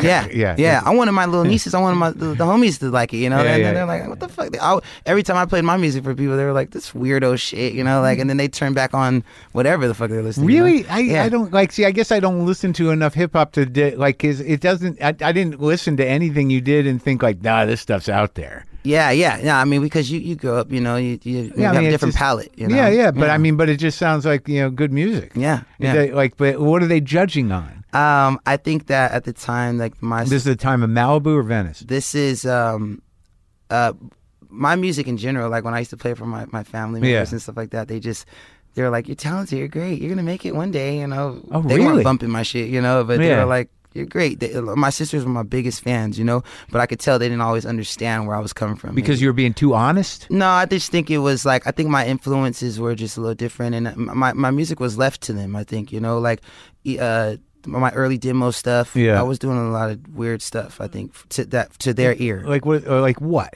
What made it different? Structurally or sound wise than what they were used to. Like what elements? I guess it was maybe too lo-fi or and even the topics, Okay. Right. that I was pulling from, Yeah. My brother-in-law listens to people like E40 and Sibo and real heavy gangster rap. Okay, you know what I'm okay. saying? So it's too soft for him. Yeah, you're a little too like, what are you? Are you a fucking weirdo? Or that's pretty much it. You're talented. You're great. It's gonna work for somebody. We'll let you know when the shit starts to slap, and we'll let you know. And and by the time I got to Dre, now they're like fucking Yeah, right. But So, but yeah, I was doing all kinds of stuff, and so, but I myself wasn't confident in what I was doing in Malibu at the time. So, and also too, I had been locked in this room, and I wanted to just work with other people. You wanted a band. I wanted to, I wanted a band. I wanted to work with producers. I wanted to just talk and be, get out of the cave. Yeah. Well, if you're in a cave too long, you're going to do weird shit. You'll stir. Yeah, exactly. But I needed that. I needed to get ugly and do weird stuff to get comfortable with what what I could do as an artist and find my voice. Right. You took a risk. Yeah, it was and great. You put yourself out there, and people said like, all right. Yeah. And also too, we got that album done, and then we took it to places, and they were like, oh, exactly. All right. Well. And everybody was scared. Nobody was. But they liked Venice. No. I couldn't buy a deal, bro. Like, not until I got to Dre. He was the only one. And this is midway through Malibu that you met Dre? Yes. Yeah, I had already put out Venice, and I went back and worked with producers when I went and worked with Venice, and I wanted to do like a heavy hitting sound, more modern sound, if you will. And so I went back and did Venice and then put that out.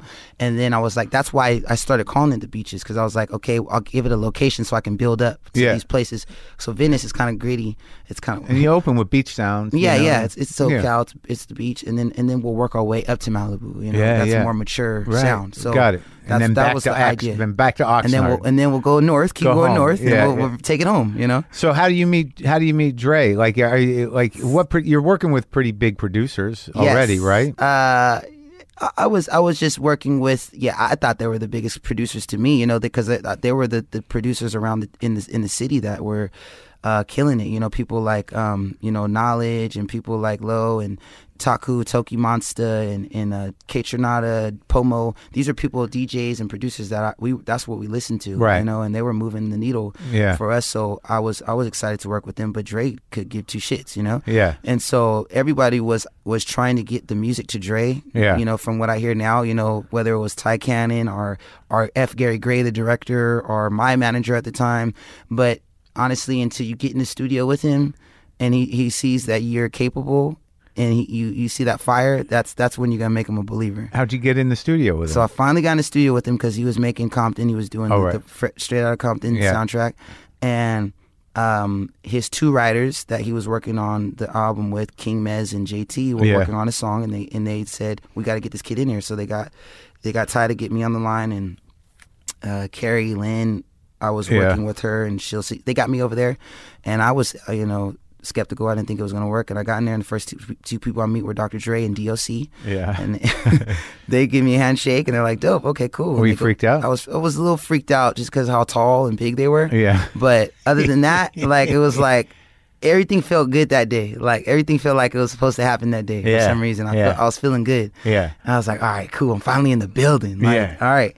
And they go back to watching the game, and I go in the studio and I meet the writers, and they're like, "Yo, you're dope, man. We love your song Suede and this and that." I'm like, "Oh, cool." I had this song called Suede out, and I was like, "Dope." They started playing me the music. I'm like, "This sounds crazy." They're like, "Dre's really gonna put an album out. I promise this and that." I'm like, "Cool, man. Let me get on something, you know." And so they're like, "Hold on, before we get you on this, let's play the song. Let's play Suede for Dre." And I'm like, "Wait, he's never heard the shit yet?" He didn't. Fuck. He just on there in a recommendation. Yes, I'm like, let me get on the mic first. Let me get something. Because what if he doesn't like it? I don't want to get kicked out. Yeah. Not now. They bring him in the studio, they play him the record, and he plays the record 3 times in a row. Yeah. And he's like, "Let's work." So like, really? Yeah. Was it heavy? Like, were you like you're just sitting there? Yeah. And he's playing it again? Yep. Again. Because I mean, I watched the documentary, so I get a sense that like it must be wild just to see him thinking, like listening and think. Yeah. That's hard right there. Yeah. He does a thumbs up. AP. That's hard. That's gangster. That's gangster right there. Play that again. Yeah, so the third time goes around, he's like, "All right, let's work." And I'm like, "Cool." So they play the beat, and I love it. It's just like this crazy, infectious bass line. And it's great. All in the Day's Work is what it ended up being.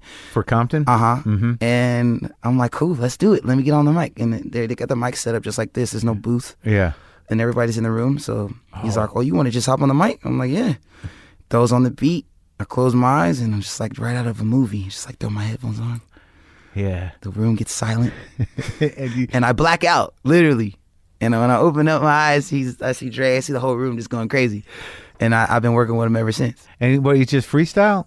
Yeah, it was freestyle, not really thinking about the words, just getting melodies and cadences and stuff, and just speaking in tongues, if you will. Yeah. And that was it. And he loved it. He just loved the tone of my voice. He told me, you got that pain in your voice. Like, no one sounds like you. See, finally the weird thing pays off. It is. Yeah, that was it. Yeah. Be confident in what you do in yourself, and that was it. And I knew I could do me at a point, and like nobody else, so it was fun. Because you'd already pushed yourself out there. Yeah, that was it. I was already, I had music out, plenty of music out. I wasn't getting called in to write a verse for him or anything like that. They were like, they wanted me to do what I did, and thank God I wasn't like chasing some thing or something else. I had no choice but to just do me. Nobody wanted to sign me or do anything. I was just a weirdo kid. Right. Yeah. So that paid off. Weirdo. It really did, man. So did he do half of Malibu then? No. So then I ended up camping out there, finishing up the rest of his record. Yeah. And I didn't know what was going to come out or anything. I didn't know if I was going to be on it or anything. And then all of a sudden I look on iTunes and the record's out. Compton. And I'm on 6 tracks. And they're like, he's the new Snoop and he's the new Nate Dogg and this and that. And it's just blowing up. And so I'm like, I was probably like 50% done with Malibu at that point. And now everybody's hitting my line. So now I'm like, all right, cool. I'm about to finish my fucking record now. And now I want to work with Knife Wonder and Madlib, all these different, high tech, I got all this access now, because he's the Dre's kid now. And I wasn't signed to Dre, granted, at this point, and now all the labels are coming, But he loved you. Hey, what's up? Blah, blah, blah. He loved me, yeah. And he told me, he's like, I don't know what you got going on, but I would love for you to, come over here to Aftermath. And I was like, no question, you're the only one that took a chance on me. Yeah. So that was a no-brainer. But I had one more album to go with this independent contract that I had with Steel Wool and with my own label and an art club. Yeah. So I had Malibu left to go, and so I finished it up. I got songs like Come Down and Hard to Stand a Chance and all these different. The second half of the records came later because I was, I had the access now. I had the juice. Yeah. And I finished it up and I put it out. And then I've literally been on the road ever since. Yeah. That album came out and it was just like everyone loved it. And I never would have thought it would do the things that it did, man. And then it did like really good in the licensing world. So we didn't have any real per se radio hits, but then like people were snatching it up for Google and then like ESPN and all these movies. Like it became that album. Like, and that just is another part of the business to you. You don't have any problem with that. Nah, I love it. I love it, man. Get it out there. It doesn't matter. Yeah, I love it, man. And you did an Apple commercial I did. with what's her name? FKA Twigs. That album, her album is wild. Yeah, she's a wild artist. It's like she's only got that one record out. Like I got it a few years ago, and I saw the cover, and I'm like, with her on the cover, yeah. And I'm like, what's this? And I listened to it, and I'm like mystified. Yeah, dude. That's some left field shit. Yeah. That's the shit I was listening to, like when we were doing all this stuff, Yeah, so it's like they were saying my stuff was left, and I'm like, listen to this shit, you know? It's beautiful. Yeah, dude. I gotta pull that out again. It was one that because I used to get a lot of records sent to me from different labels, because of the show, and I didn't know anything about anybody. But that's one of those times where I'm looking at that cover, and I'm like, who's this? What's she up to? Absolutely, that artwork, man. That's it. It gets you in. You can tell if he's a douche right off the top with the artwork. So this record's with all you and Dre. Yeah, and you got big people with you. This is the big major label debut album. This is like boom. We got How's the budget. Doing? It's doing great, man. I mean, it was a landmark. What is a milestone for me? As far as like if you want to talk about commercial success or whatever. Like I charted. It was like it hit top 20 or whatever on Billboard. It sold what it sold, and I think that the core fans that wanted Malibu 2 are probably a little upset about the album. I think. Why? Because it's got more of an edge? Because I think it's just because maybe it wasn't what they were expecting. It's so much, and we took like almost 3 years to come out with the next one. So people build all these expectations up, and that I don't know who's going to live up to it. Right. So they were there early, and they had this relationship with you, and they understood. A lot of people are eager to hate, and they see that. Or be disappointed. To be disappointed, yeah. He doesn't need any help, I think that was the consensus from a lot of people. So they thought you got overproduced or sold out or whatever. Sounds forced. He's shallow now. It's all about the money. I've always been shallow. Always talked about pussy. Always talked about money. Always talked about these different things. You guys just you were just a little more sad. Exactly. You guys could be happy for me. I'm happy. You be happy. Yeah. I'm happy times now, guys. I'm not melancholy and longing. Yeah, exactly. So that's what this album was. I'm having a good time eating calamari. Yeah. And it's like it's just talking about tinting your windows with Kendrick. My friend is Kendrick now. Texting Dr. Dre like this is my life now, guys. You gotta let it go. Yeah. And so it's just like embracing that, that whole deal. Like how do you make a record when you have everything now and you're traveling and just embracing those ideas? Am I remembering right? Did Kendrick come out with you on Saturday Night Live? Right. Absolutely came out. What a stand-up guy. Comes out. How'd you meet him? I met him, I guess, somewhat through Dre. After Compton came out, he ended up texting me from, I didn't have the number, and he said, like, hey, he sends me a text. No, at the very end of the text it says that, but he says, the text starts off with "Life's a trip." Yeah. I got introduced to your music a long time ago, but you were going under a different name, and I saw one of your videos, and it made me want to get more on top of my shit. Oh, really? And it's so crazy to see how you were able to turn around and to see your journey. Sincerely yours, Kendrick Lamar. Wow. And it was just like, oh shit. Yeah. And then after that, we just, You've been friends since? Because he's like a totally unique voice. Absolutely. My girlfriend loves him. Man. Yeah, those records are great. Amazing. But then but Snoop's in the... Snoop. Like Dre just called Snoop up and said, come play with this kid? How does that work? Hell nah, man. Shit, dude. I think me and Snoop, I'm trying to think when we first met. But Uncle Snoop, man, he took a real liking to me, man. He's just off top. Nephew, I love you, man. Yeah. I got you, man. Whatever you need, man. And, and then he'd be hard to get a hold of after that. But, man, I sent him that record, and he was like, 2 minutes after I sent it to him, he's FaceTiming me. Yeah. From the gym. Which one? Like the one he's on? That song, yeah. Nephew, I want to get on that. Come on, man. When we doing it? If you start writing it now, it'll go by faster. So if you start writing it, man, So I started writing the verse, and he come in and just laid it down right away. You know what I'm saying? It ain't nothing, dude. And he came in there and just, you got to have something about yourself in this industry.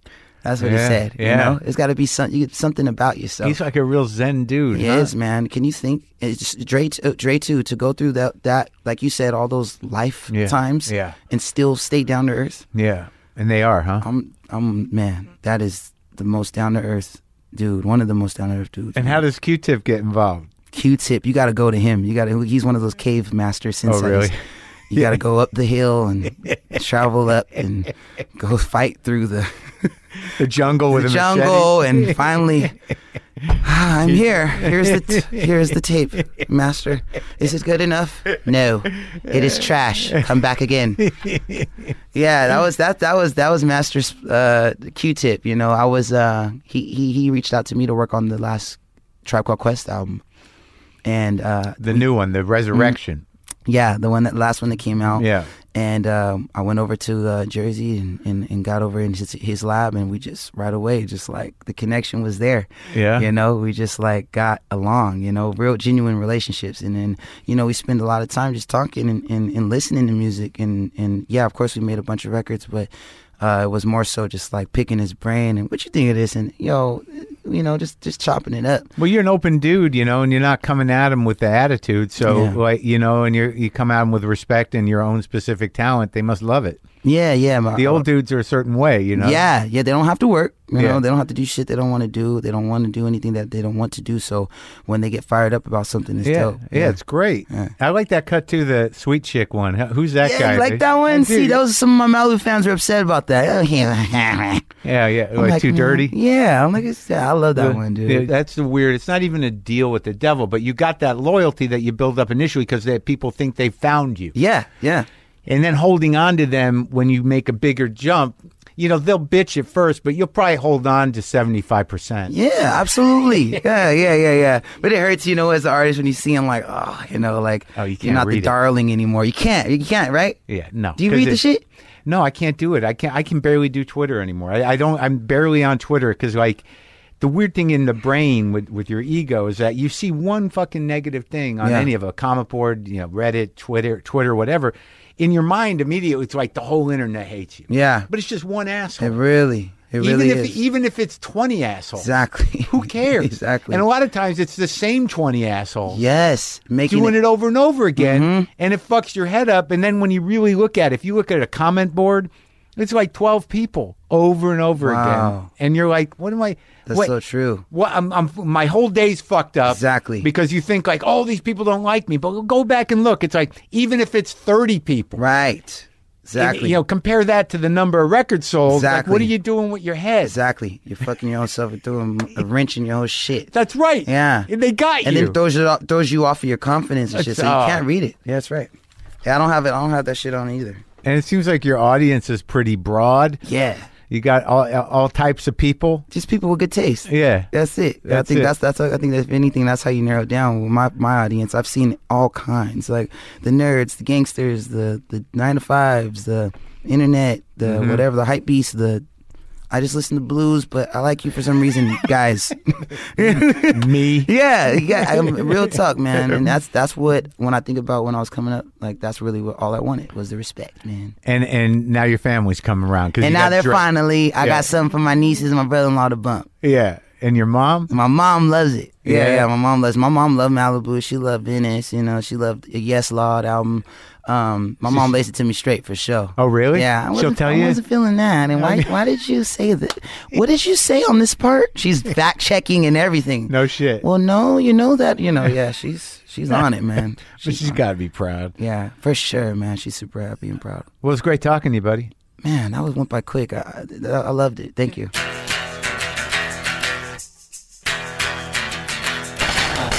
Great talk. Good dude. As I said, Anderson's nominated for the Best Rap Performance at the Grammys this Sunday, February 10th, for his single Bubbling. And the new record, Oxnard, is available and out now. You can get it wherever you get the music. I plugged in the Telecaster through this Echoplex pedal and into the old Fender amp, and I realized exactly what the Echoplex pedal and the Telecaster and the old Fender amp, what sound exactly they were supposed to make. This is that sound.